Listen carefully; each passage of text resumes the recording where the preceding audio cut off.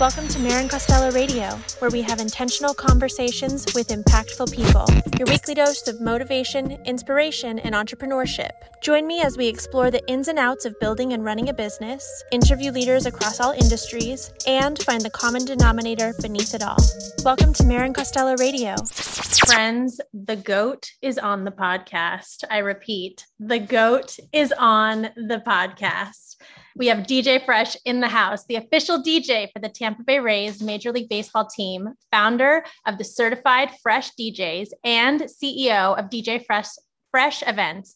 Doug Hensel, aka DJ Fresh, is one of the most sought after entertainers in the Sunshine State. Since starting his career in 1999, DJ Fresh has been voted one of the top 3 corporate entertainers by the Tampa Bay Business Journal and best DJ to change the game by creative loafing, hair flip. He has been asked to host national sporting events such as the Super Bowl, Major League Baseball All-Star Break, NCAA National Championship Concert Series, and host celebrity events for Usher, Rihanna, Jamie Foxx, Pitbull, Chris Brown, The Roots, and even Mr. Elwood Blues himself, Dan Aykroyd, just to name a few. DJ Fresh can be seen live every Friday night at Tropicana Field, pumping up the players and fans in the stadium for the Tampa Bay Rays home games. Well known for creating some of the most entertaining themed events in Tampa Bay, DJ Fresh continues to customize the dance floor each night with a unique twist to constantly keeping the vibe fresh. He is also often asked to host a multitude of unique parties, events, and charity functions across the country. What's more, DJ Fresh can also be seen live on HSN, Home Shopping Network, both mixing live on air for celebrity product launches and being a guest host and electronics expert representing brands like Sharp, Beats by Dre, Samsung, and Margaritaville. There are no limits to the genre of music mixed into a DJ Fresh set. His record selection, personality, mixed with his energy is what makes him so popular to everyone he comes into contact with, myself included. Ladies and gentlemen, it is my greatest pleasure to introduce to you a member of my Tampa family and also one of my newest and most favoritist humans in the entire world, Mr. Doug Hensel. This is such a treat. Sorry. Well, hands down, that was by far the coolest and best, most certified fresh introduction I've ever had. So I just want to say thank you for that.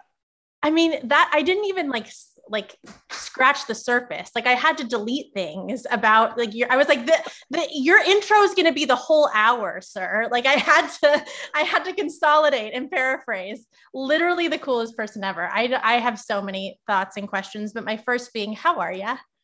I'm great. I just feel like we need way more than an hour together today. So I don't know how we're going to squeeze all this fun into an hour, but let's try. Let's, I'm going to go on a limb here and say that this is probably going to be a great radio show and we should perhaps do an encore or a few. So we'll just throw that out there into the ether and see if it sticks. I'm down. I'm always down. I love it. So one of the questions that we like to start with on the show to kind of get a full scope of the folks that we have on is, what was Little Doug like? Little Doug. Well, Little Doug wasn't known as Doug. I think, unfortunately, every time somebody is given the name Doug, you just instantly go right into Dougie. So I was Dougie growing up to pretty much everybody. I had this crazy Shirley Temple bleach blonde, curly, wavy hair. And you could catch me on weekends at Chuck E. Cheese on the dance floor, breakdancing, probably 5, 6, 7, 8 years old. But I was always just hamming it up. I was always mimicking, Prince, Michael Jackson, always trying to just be an entertainer and put on shows. And my mother actually, I feel did a great job raising me because she raised me always playing music.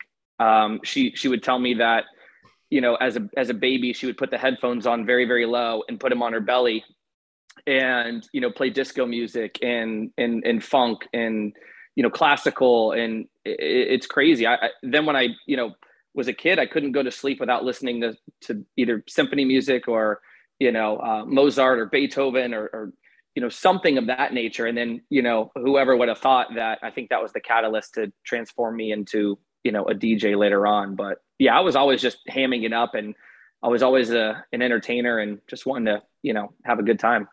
So you've created this insane entrepreneurial brand for yourself where there's so many different facets to it, so many streams of revenue. You've got your hands on a lot of different things, not just music oriented, but also, events-based, other entrepreneurial projects. At what point did you know that music was going to be an avenue for a career for you? You know, I was 17 years old, my senior year in high school, and I was a bat boy actually for the Tampa Bay Rays. It was the very first year, 1998, that they became a team. It was the inaugural year.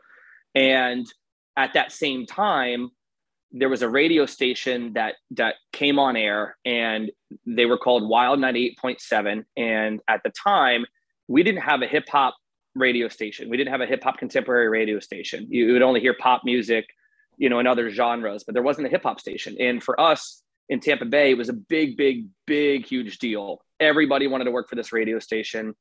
So by the time I got the guts enough to go down there and fill out an application, the girl at the front door or front desk wouldn't even give me an application.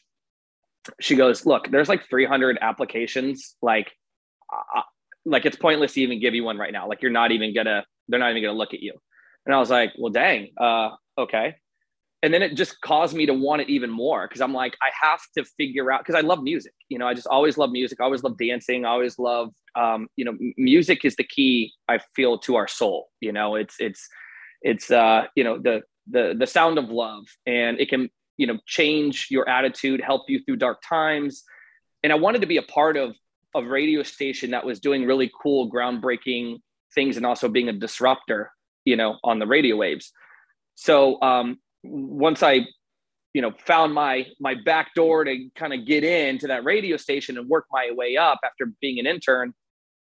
And then once I got a taste of how music can really change people and radio and things like that. And then that's what kind of led into me DJing. And then once I kind of, first got a sense and a taste of how a DJ can control and command a crowd and how it can make you feel all these different emotions, I just knew instantly right then and there. I was like, this is what I need to do. Mm. So at what point did your love for music transition into events? So once I fell into the kind of DJ thing,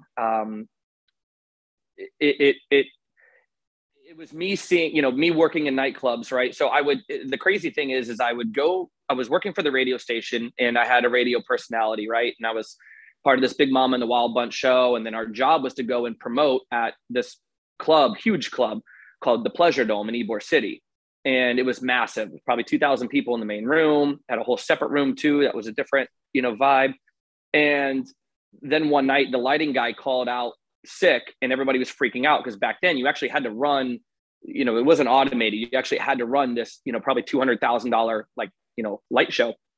So the previous summer, I did an internship with my uncle, who has a professional lighting company up in Atlanta.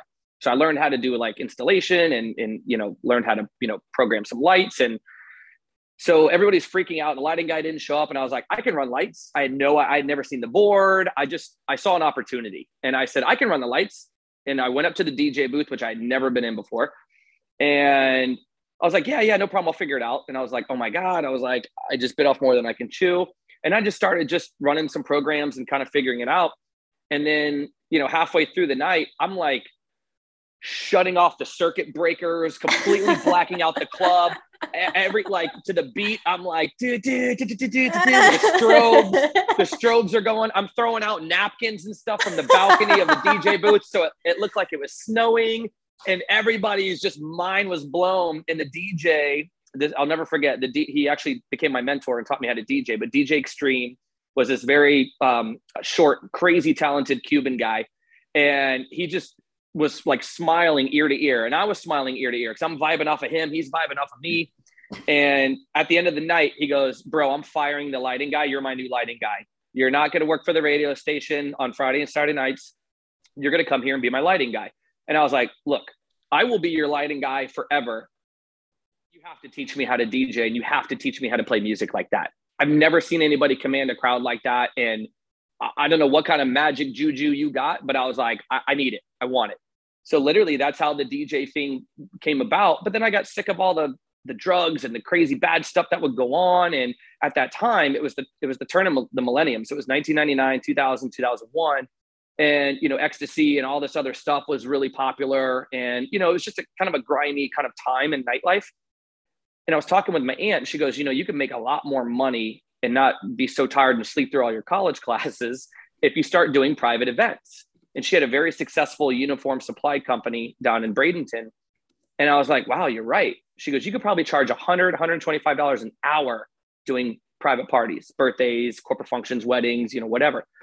And I was like, $125 an hour. I was like, I'm making $300 for 5 hours and I'm not getting home till like 5 a.m. I'm like, yes. Like, and I just printed up business cards, printed up little posters, took them around to like Cecinos, the tuxedo place, gave them out to everybody, and just asked. This was way before MySpace. And I said, and way before Facebook or Insta or any of that. I'm dating myself because I just yelled out MySpace. But, you know, it was just, it was guerrilla street marketing, and it was homegrown, because that's what I learned from working at the radio station. I learned how to promote, and I learned how to bring a lot of people to one place in a very short period of time. And that transpired into me just doing my own events. Then I threw my own party, which had about 200 people. Then the next party had about 400. Then the next party had about 800. And then it grew and grew. Before I knew it, you know, it was 1,500 people, you know, sometimes 2,000 people coming out to my certain annual theme parties. And it was just absolutely amazing, because there was a need for it. You know, there's a need for something different and unique in the Tampa Bay area, and not just your local bars or only a couple of the clubs that were around at that time. So it just grew. What age were you when your aunt planted that seed? I think I maybe turned 21. I was probably right at the start of me officially being legal enough, you know, to do, you know, to drink and to go out and do all of that. So I think it was right around age 21, 22, I think, is when I first kind of landed my first kind of, you know, got my equipment and landed my first gig. So my first private gig was one of her girlfriend's like 40th or 50th birthday parties. And there was only like, you know, 40 people there. And she paid me, you know, the rate. And then she gave me a $50 tip. And I was like, at the time, I was like, wait, I just made like $450 or $500. And I got home at like midnight. I was like, whoa, okay, I'm working smarter, not harder. And then it just, how can I scale this? How can I ramp it up? How can I do more? How can I double that and make $1,000 a night? You know, that was my goal at such a young age. And, you know, you just, a lot of hard work and a lot of grinding and a lot of networking, and boom.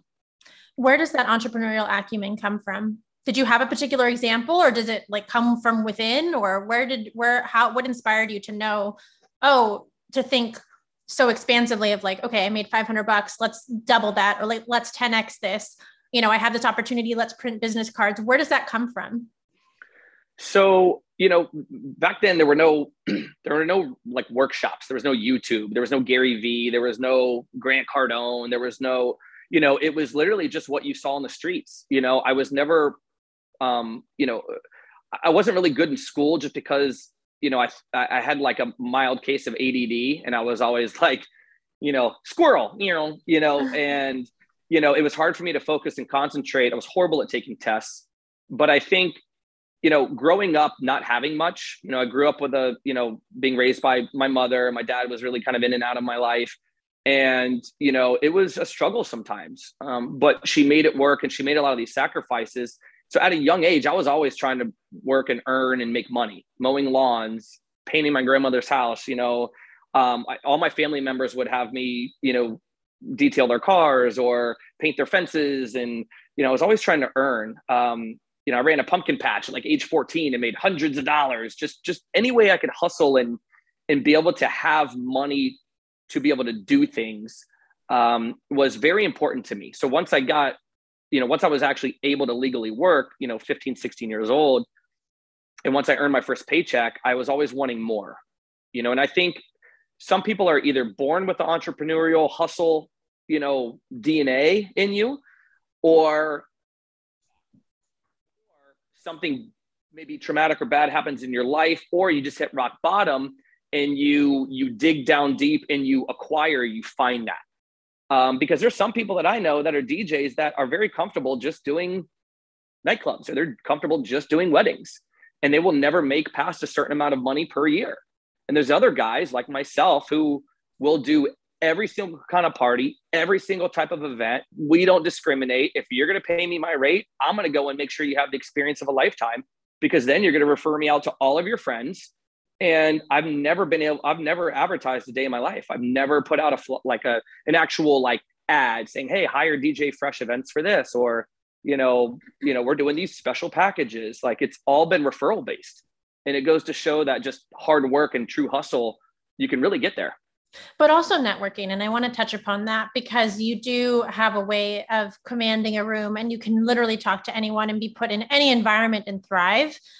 Where does that come from? Is that a learned behavior? Or is that how you were born into the world? Like, explain how you were able to hone in on your networking, or your craft of connecting with people.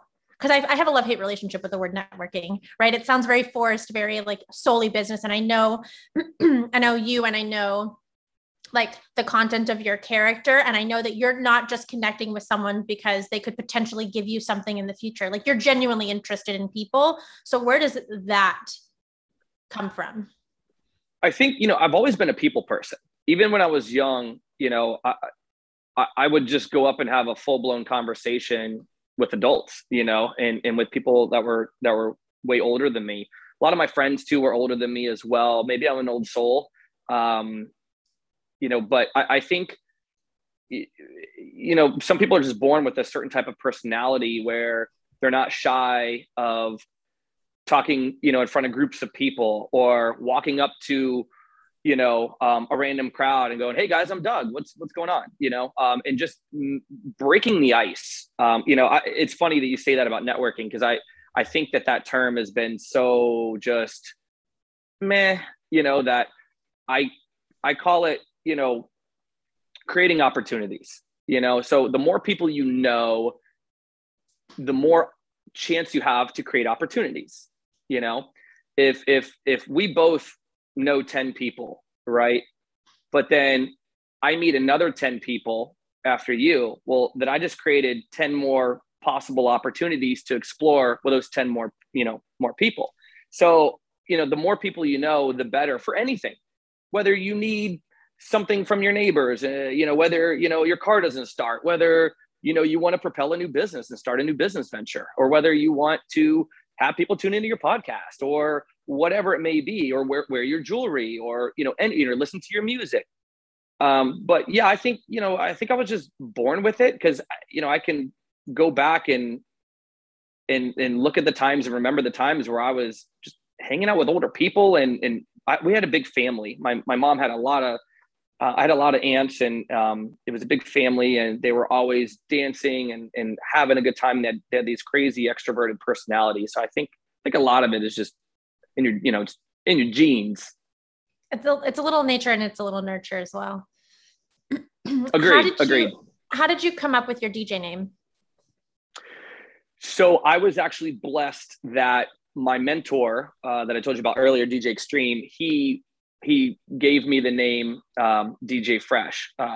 Anytime, your name is Doug, and growing up, most of the time they always just refer to you as Dougie Fresh.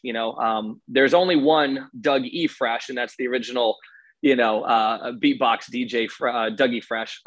He's an absolute legend, but I think that's kind of where it came from. But I used to always try to dress nice, and I always like to carry myself well. And I always, your image is everything. And, from your shoes to your shirt to, little things, just grooming, having, your hair nice. And whether you're a female or a male or whatever in between, it's one thing that people will judge you on immediately right out the gate. If you show up to an interview and you're all sloppy, you're not going to be taken seriously. If you show up to an interview with, a blazer, nice pants, and your shoes clean, you have a much better shot at getting respect out the gate. And the DJ used to always just call me Dougie Fresh and joke with me. And then once he taught me how to DJ, he came up to me and he's like, your new name is officially DJ Fresh from here on out. And that's what everybody's going to call you. And I was like, oh my gosh, that's the coolest name ever. I was like, yes. So I was very blessed. You know, some people pick their name. Some people have it chosen for them by either a mentor or who they learned from. But I was very fortunate and lucky that, 21, 22 years ago, he dubbed me DJ Fresh, and I'm very happy with that. Same. I think it suits you. So we talk about presenting yourself well. We talk about networking / connecting with people. What other like granular business practices do you think really helped make you such a success? Like, what would your gift of knowledge be to some of our listeners who maybe are interested in getting into the DJ space or the music space or the entertainment space? Like, how did you build such a robust brand on a granular level? Really it was just downright hustle mentality, and it was guerrilla marketing. So I would go and flyer cars and make sure they were UV coated so they didn't stick to people's windshields when it got all wet or dewy. I made that mistake once and almost ruined my reputation, but you learn, right? You learn of how to adapt. You learn how to be better, how to do better. And you learn from your mistakes, because that's what makes you bigger, better, and stronger. And, I think, you have to surround yourself with a very good crew, whether it's friends, family, a networking, I'm doing air quotes right now, a networking group, or just like-minded individuals that will want to help you succeed because you want to help them succeed. I did a lot of favors for people, a lot of favors. And I was like, don't worry about it. Don't worry about it. You know what I mean? Happy to help, happy to help, happy to help. But phone rings later down the road and I need something, please pick up. And I would always just say it loosely and funny like that. Like, because I'm not going to hold you to it, whatever. You don't want to return the favor? Cool. All right. I'll remember that. You know what I mean? But, it was doing a lot of favors for people. It was just grassroots marketing. It was teaming up with the right people too, for like events and growing. And then, you have to go out and support.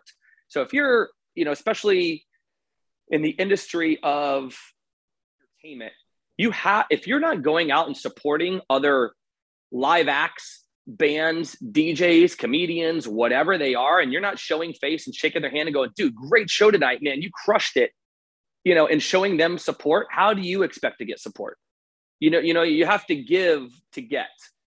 And it's just how you grow your business. And it's the same way, if I see somebody that has, a certain type of company, I'm going to buy a couple of units of their product, or I'll support them or whatever in hopes that they do the same. There's so much business to go around. Everybody should be trying to help each other and all come up together. So it's really just kind of a combination. There's no one set formula. It has to be just, you have to look for these opportunities and go. Like, it's funny. Like when I travel with some of my DJ buddies, they'll say to me, we'll be in a room or at an event, and there'll be a lot of CEOs and corporate heads and big, billionaires, gazillionaires, whatever heirs. And the running joke is like, watch DJ Fresh, how he works a room. Because my thing is, look, if I'm in that room and I've got all these important people in that room, and I have an hour that I'm only going to be in that room with these people, I'm not going to go up to them and be like, hey, excuse me, let me interrupt you real quick. No, like, you have to wait for your angle, and you have to make sure you got to be very strategic about it.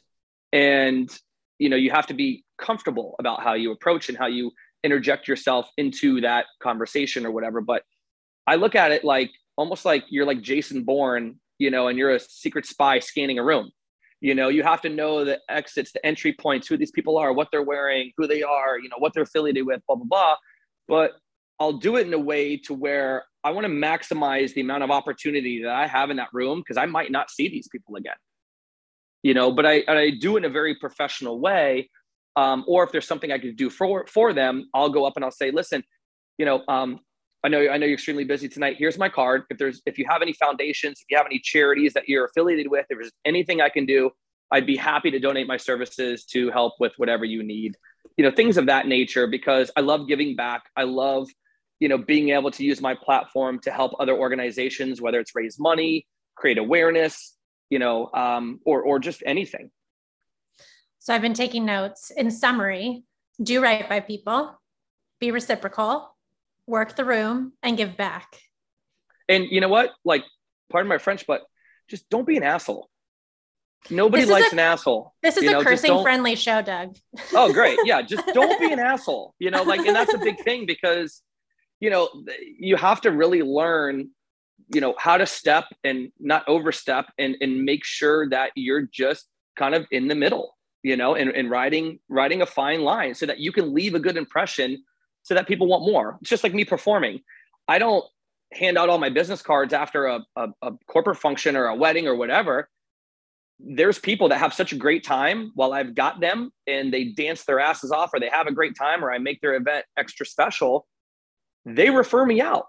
Or when somebody hits them up and go, hey, who's that DJ again? DJ, was this DJ friend? They're like, oh my God, yeah, here's his number. You got to call him, blah, blah, blah. That's how I've been able to grow my business. It's all been referral based and it's been absolutely amazing. I got 10 DJs that work, I don't like to say they work for me. I like to say they work with me, in my company now, a couple of them are scattered throughout the US and, I help to put them on. I want them to be able to do the Super Bowls with me and the MLB All-Star breaks and the, Ironman rock and roll marathons and the other cool, fun stuff too, as well, because I want them to get a taste of what the possibilities are, be better than just, the normal events, do greater things. At what point did you start bringing on DJs to work with you? I realized I couldn't be multiple places at one time. How long were you into your business, like truly into your business? You were all in until you got to that point. Yeah. And that's a good question. Cause I was just on autopilot for, probably,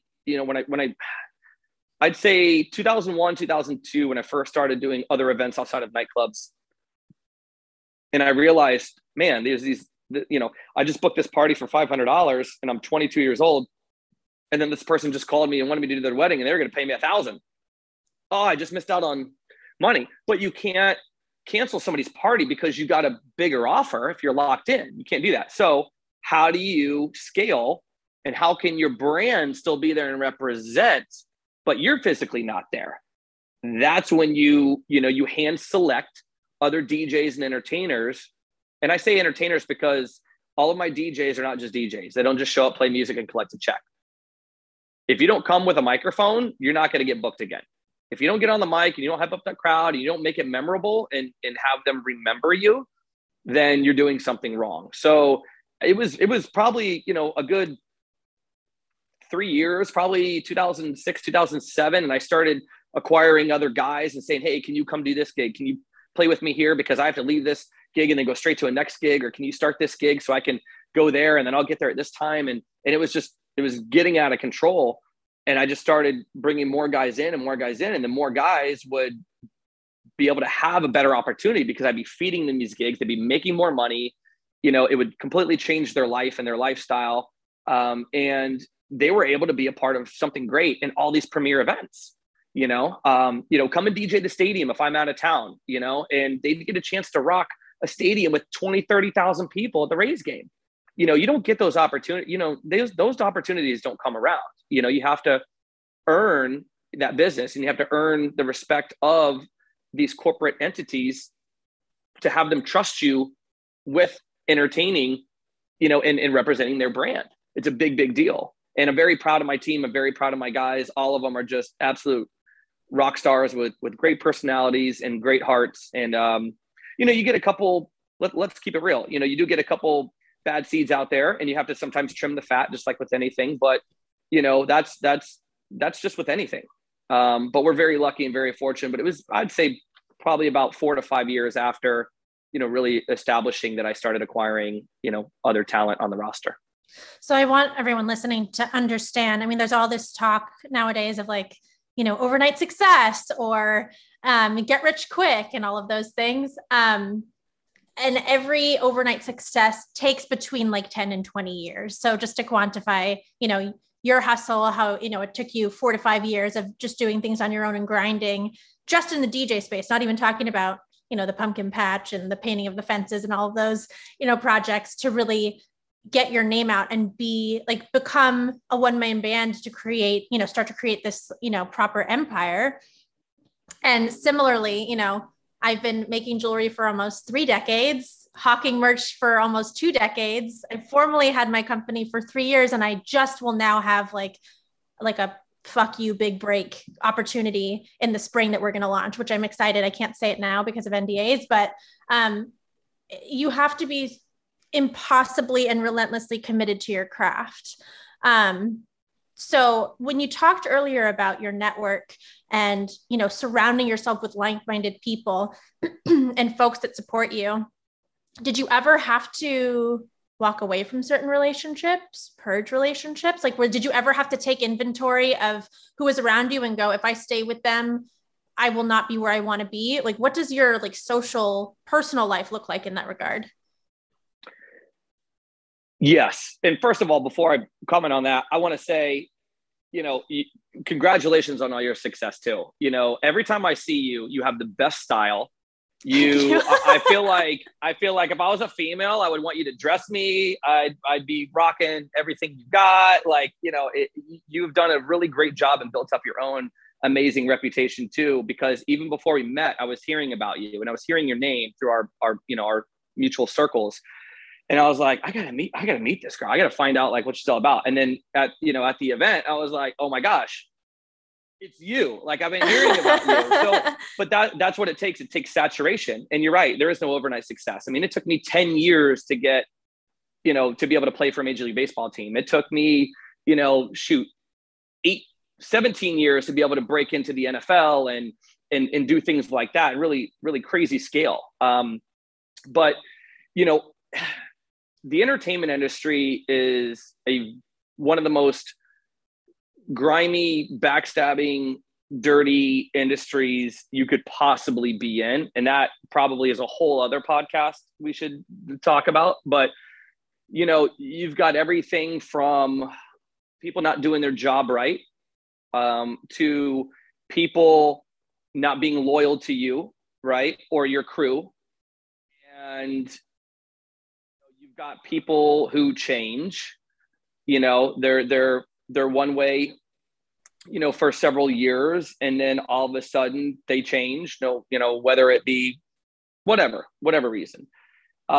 You're constantly having to reevaluate your business relationships, your friendships, your partnerships, and the people that work for you and with you. And just the same way you do, look, you could have toxic family members that you need to stay away from. You know, they're like, once I had kids and became a father, it was very clear to me that before I would put up with stuff, I would kind of, I would still run my business, right? But I would just kind of, I wasn't as, you know what, you got to go. You're out my life. Like, I can't, no, like I'm all about positivity, getting all the negative and toxic stuff out of my life, out of my business, out of any affiliations that I have, because our time is very short and very limited on this earth. You know, we may be alive for 85 years, but, 90 years, but it's not a long time. It's really not, and once I had kids, it was an eye-opening experience, because it's like, I want to come home happy. I don't want to come home stressed, because, this happened, or this person went crazy, or this person, this or that, or, it's just, you're always having to reevaluate. And you know what, like anybody listening right now, I will highly suggest that you take an inventory of the closest people around you in your life and ask yourself, what are they doing for you mentally? Not what are they doing for you in a money capacity or helping you, but like, what are they doing for you? Do they make you happy? Do you get excited when their number comes up on your phone, or do you go, oh God, not this person again. Okay, that's bad. So you got to figure out a way to trim that out so you can live a good, happy, positive life, because that negative energy will bog you down and everything will start to suffer. Your work, your personal life. There was a time where I was very miserable. My wife had to check me. I had this partnership with a nightclub owner, and just the partnership was just toxic, and I was working my butt off. We had just had our son. I'm literally getting calls while we're in the delivery room about shit just going crazy at the club. And she's like, what are you doing? Like, this is not even worth it. And I was like, you know what? You're absolutely right. And I walked away from the whole project. I literally just walked away. And sometimes you have to do that. Sometimes you have to walk away for you to realize it was the best decision for you to walk away. And, that's a great question you just asked, because that's a question a lot of people don't ask.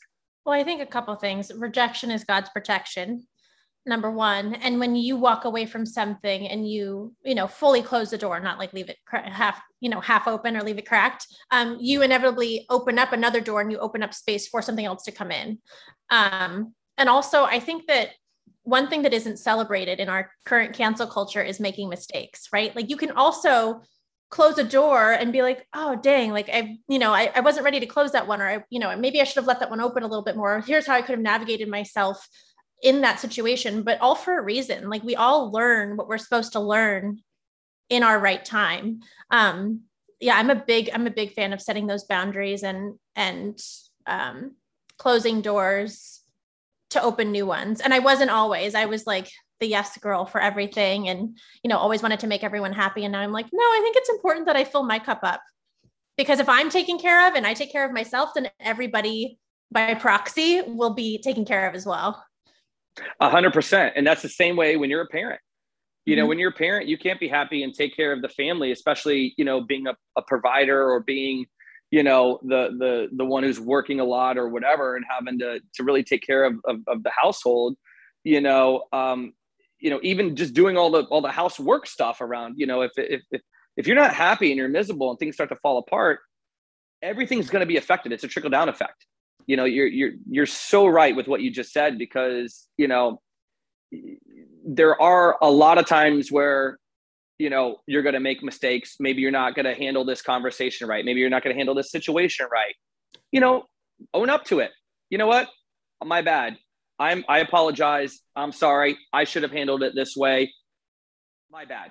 Absolutely. 100%. Because it's the people that own up to it and want to better that relationship, if it makes sense for that certain, relationship, then you can mend and move on and be even better and even stronger. But there's also times where you just need to cut the cord and go, the faster I get away from this toxic situation, oh my gosh, I'm going to wake up. I remember when I left that project at that certain nightclub, I woke up the next day and I felt this huge sign of relief. I was like, I don't have to take one more phone call. I don't have to answer. I don't have to talk to these people again. I don't have to answer an email. I have no responsibilities, nothing connected to this project at all whatsoever. And then after that was like opportunity after opportunity, partnership after partnership. And I was like, oh my God, I should have did this like weeks ago, but you learn, and as long as you have ears open and your eyes open, you're going to be just fine. It's just like anything, it's like driving a boat for the first time and you don't really know the waterways. You got to navigate. It's the same thing in business and in life and relationships. At what point in your career did you it's a blessing and a curse, right? To have the hustle mentality. I don't feel like any true entrepreneur ever feels like they will ever make it, because, the goalpost keeps moving. However, at what point in your career did you go, oh, I've arrived? I went silent on that, because I'm like, I'm so hungry, and my thirst for one success, but multiple successes is so real that I don't think I have arrived. I think, I explain this to like people when I'm talking, or when I'm asked to come in and speak to either certain schools or organizations, or even like my guys. And I go, I grew up on a lake, right? And I used to watch these frogs jump from lily pad to lily pad, right? And the frogs went from lily pad to lily pad to get to their destination where they wanted to go. And I'm not trying to get deep. This is just a weird and how my brain works, right? No, let's go there. That's what this show's for. We're going to go there. Yeah, I'm in it with you. I'm holding space for you. Yeah. And so, but my thing was like, look, every opportunity is a lily pad. You jump on that lily pad, you ride that opportunity out until it either ends or until it takes you to another lily pad. So every lily pad is an opportunity for you to jump to. And it's up to you to figure out how many you want to do, where you want to go, who you want to hang out on that lily pad with while you're there, and what else you can do from, that point and where you're at in that time. But it's it's really important to realize that every opportunity is just an opportunity. And whether it ends before you want it to, it's okay. It's fine. Because as long as you have a great reputation, and as long as you're respected, and as long as you're appreciated, and as long as you're a hard worker and you're a hustler, you're going to have multiple other opportunities come at you because of what you've already done. And because of the fact that there are other people waiting in line to work with you, to do something with you, you know? And I think that that's extremely important, because there's so many people that, you know, I've seen who are successful in business, but they're just a really bad person, or they treat their employees horribly. And I've watched people that had great reputations literally just change and get a taste of like a Limelight, or get a taste of like Club Life, or, you know, everybody thinks they're cool because they're popping bottles or whatever, and literally just watch them downward spiral, you know, or trying to help and reach out and lend a helping hand, and them just swat it away and go, nah, I'm good. And then you just watch their fall. But, you know, as long as it's not you who's the one that's falling, that's the most important takeaway. What would you say to folks who are, because I would argue that you and I both have a really good balance of, you know, creative and business, left brain, right brain kind of a balance. That's not the case for everyone. What would you say to someone who is maybe more stronger in their creative sphere, and they're like, I'm really talented at this, but I might like suck at scheduling, or I might be bad at correspondence or things like that? How would you like coach them to be better so that that doesn't make their brand suffer? Sure. Well, now it's a lot easier, because now you can pull up task managers, you can pull up scheduling assistants, you can pull up apps, you can pull up YouTube. How do I put my time better? Boom, you'll have Etsy and all these other creatives that will help you. I think, you know, I was listening to your podcast all over again with Amy Dressen, who's fabulous, absolutely fabulous. And, you know, she was like, you know, I went through these people and found this girl I really vibe with on Etsy. You know, you have to go through some people to find out who you really mesh with, who's going to be the best fit for you. You know, my wife is starting this new business. We've been helping, you know, her big time build this up the last few months. And, you know, we talked to a few people about building out her Shopify in the back end. And I went, wait a minute. I just had this like, and they, you know, they weren't really like the right fit per se. And then I went, wait a minute. I know this girl, Chloe, and she's, oh my gosh, I actually think she's like into the same stuff as you. She's got great fashion sense. She's got great creative direction. Let's hit her up. And then they had one talk, and then within 30 seconds, they had bonded, and it was like, boom, fireworks went off, and they hit the ground running.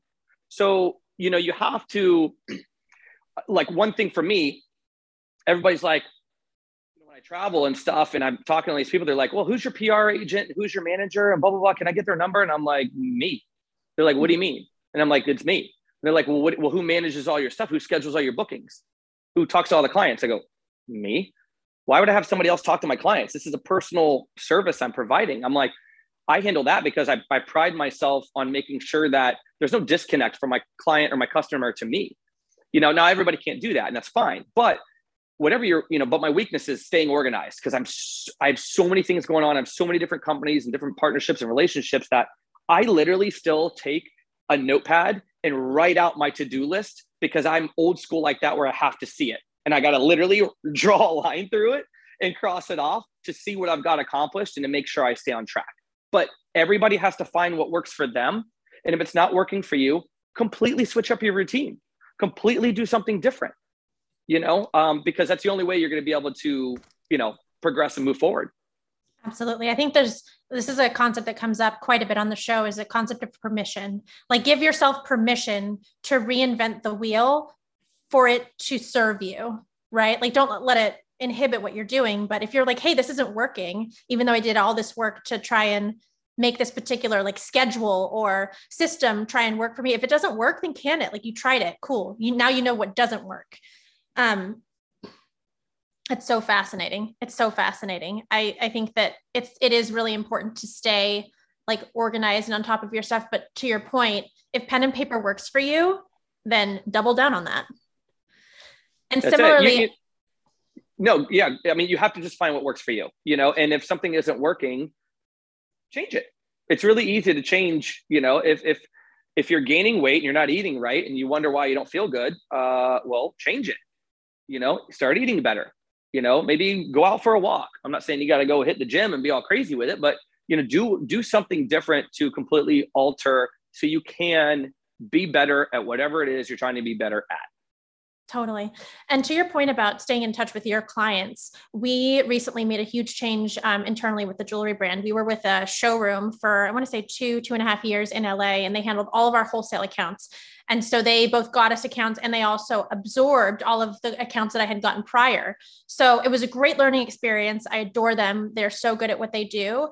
But at the point of moving the headquarters from LA to Tampa, I knew that wasn't going to work. There were still a couple systems that, weren't virtual yet. And I needed to have everything on the cloud so that I could make the business function. So we brought all of our wholesale accounts in-house. By that point, we had reached, upward of 200 accounts across the States. And I thought, well, I can't give this to like a salesperson. I have to take this on. So similarly, I had to let go of so many other things that some of them I enjoyed, some of them I was really good at, but the relationships with our buyers and with our wholesalers, ultimately they want to talk to me. Ultimately, the people are going to want to talk to you. And so is that scalable? Perhaps not to an extent, but I think so long as you can be in touch with your clients as much as you can, that will help your brand and your relationships so much. 100%, because, the thing that clients do not want is a disconnect. If your name is on the brand or attached to the brand, they want to talk to you. They want to hear from you. They want to see you, and that's extremely important because look, we're living in a crazy age right now where everybody's so disconnected. And now we're talking about, everybody hanging out in a metaverse with a different avatar version of themselves. And this is like an episode of Black Mirror. I'm like, what are you talking about? I'm like, okay, look, maybe from like a business standpoint, or if maybe there's like opportunities you can buy or whatever, cool. But like, I want to go out and shake somebody's hand. I want the old school way of doing things because we're social creatures. You know what I mean? Humans are not made to live in a metaverse, like we're not. AI is made to live in a metaverse, So I think we're going to really find out that people are going to dip into this and try this and go, I want the human interaction, and it's crazy raising kids in this day and age too. That's a whole nother conversation because that's a whole nother podcast. Yeah. Oh my God, girl, we need to have one of those because I can go on for hours with that. And I'm sure there's a lot of parents that be like, I will tune into that one. But yeah, I'm old school, right? I was always taught hand to hand, face to face. I want to be able to look somebody in the eye, smile, shake their hand and say, it was really, really great to meet you. And I look forward to talking to you soon. Because that little comment and that little social interaction, people remember that. They go, it goes so far. And, just handing people a nice, attractive business card and go, hey, I really look forward to talking to you. Here's my direct line. Call me anytime. I say to my clients, I'm like, listen, this is my cell phone number. My number is on constantly. If it's 11 o'clock, midnight, and you got a question about your event, you got a question about your wedding, you just want to run something by somebody who has an unbiased opinion, call me. And they're like, oh my gosh, wow. It's just, people just don't do that anymore. So I think the people that have that philosophy and that personal touch like that will be way more successful at managing and growing whatever it is that they're doing. I will second that, especially when it comes to a business card. Especially if you have a unique logo, like, a brand or a product like my own, or even just you having like DJ Fresh in big bold letters on one side of the card. Number one, business cards are not really used as much nowadays. So when you have one, it's a surprise. And secondarily, if you have one that is an impressive design or something that stands out, it's even that much more of a wow factor. And it's to the point where I have given out business cards to folks and they said, wait, I've seen this logo before. Like, I own your product, or like, wait, my best friend or my sister or whatever the conversation is. The power of the business card is so underrated nowadays. It's funny you said that. I was speaking at this DJ conference in Orlando, and one of the questions was, well, how can I, look, I'm a DJ and I'm really trying to get out there. How can I really get out there? And I'm like, okay, well, how do you network?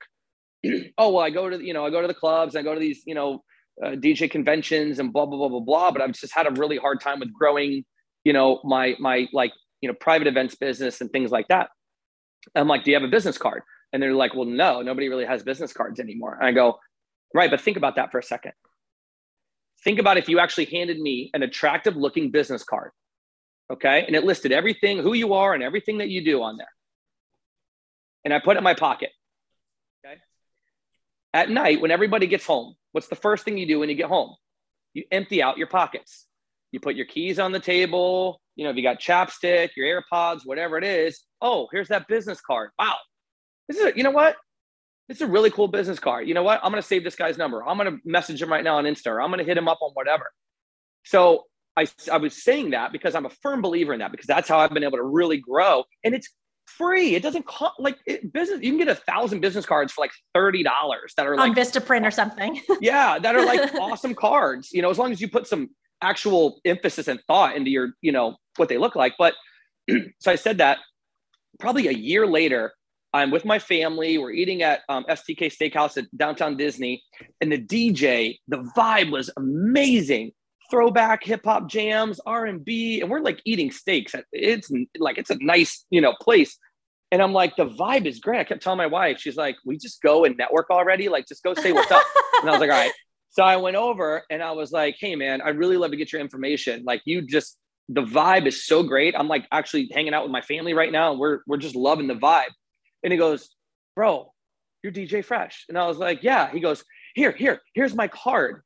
It was one of the guys who was at that DJ convention who actually remembered me saying that, went and got these dope cards printed up and handed it to me. And I was like, bro, and then you know what I did? I booked him for a bunch of events. And now he's made money off of me because of that opportunity. And because he did what he said what he was going to do. And he's a crazy talented guy. But some people are better at, networking and marketing and getting themselves out there than others. And some people, everybody's got their strengths and everybody's got their weaknesses, right?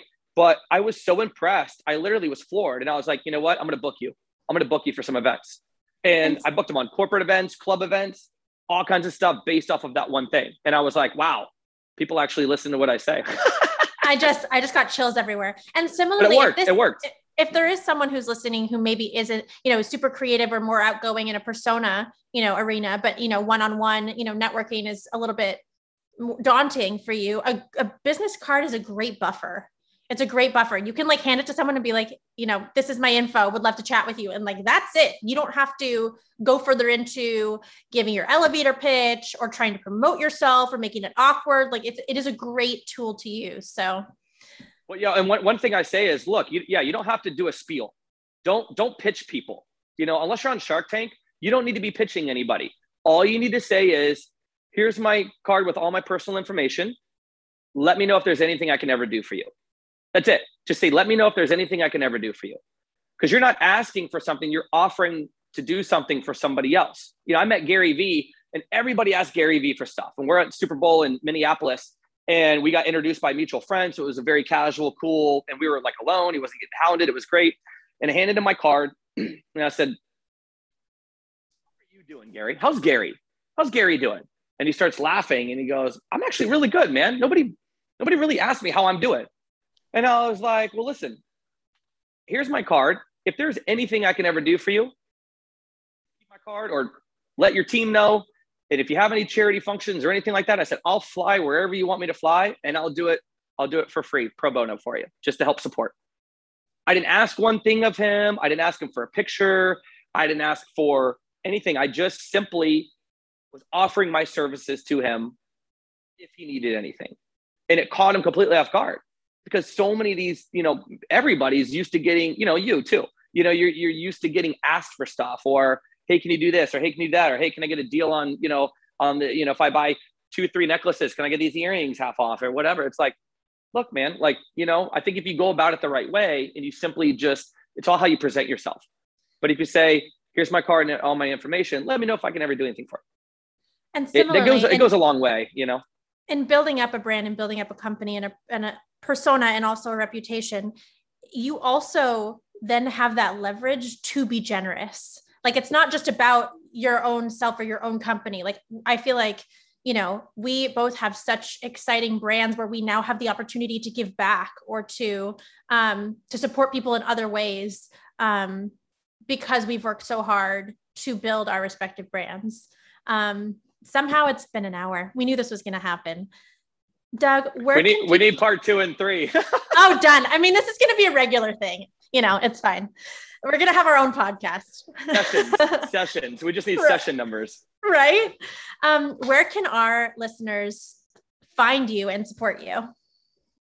Thank you. And thank you so much for having me. Your energy is so infectious and you're always smiling. And I know people can't see you right now, but you have been smiling throughout this whole thing. And it's very refreshing. And you are always just super fun and outgoing. And it has really, truly been a pleasure getting to know you. And I wish you nothing but the most of all the success in the world. So thank you again for having me on your show.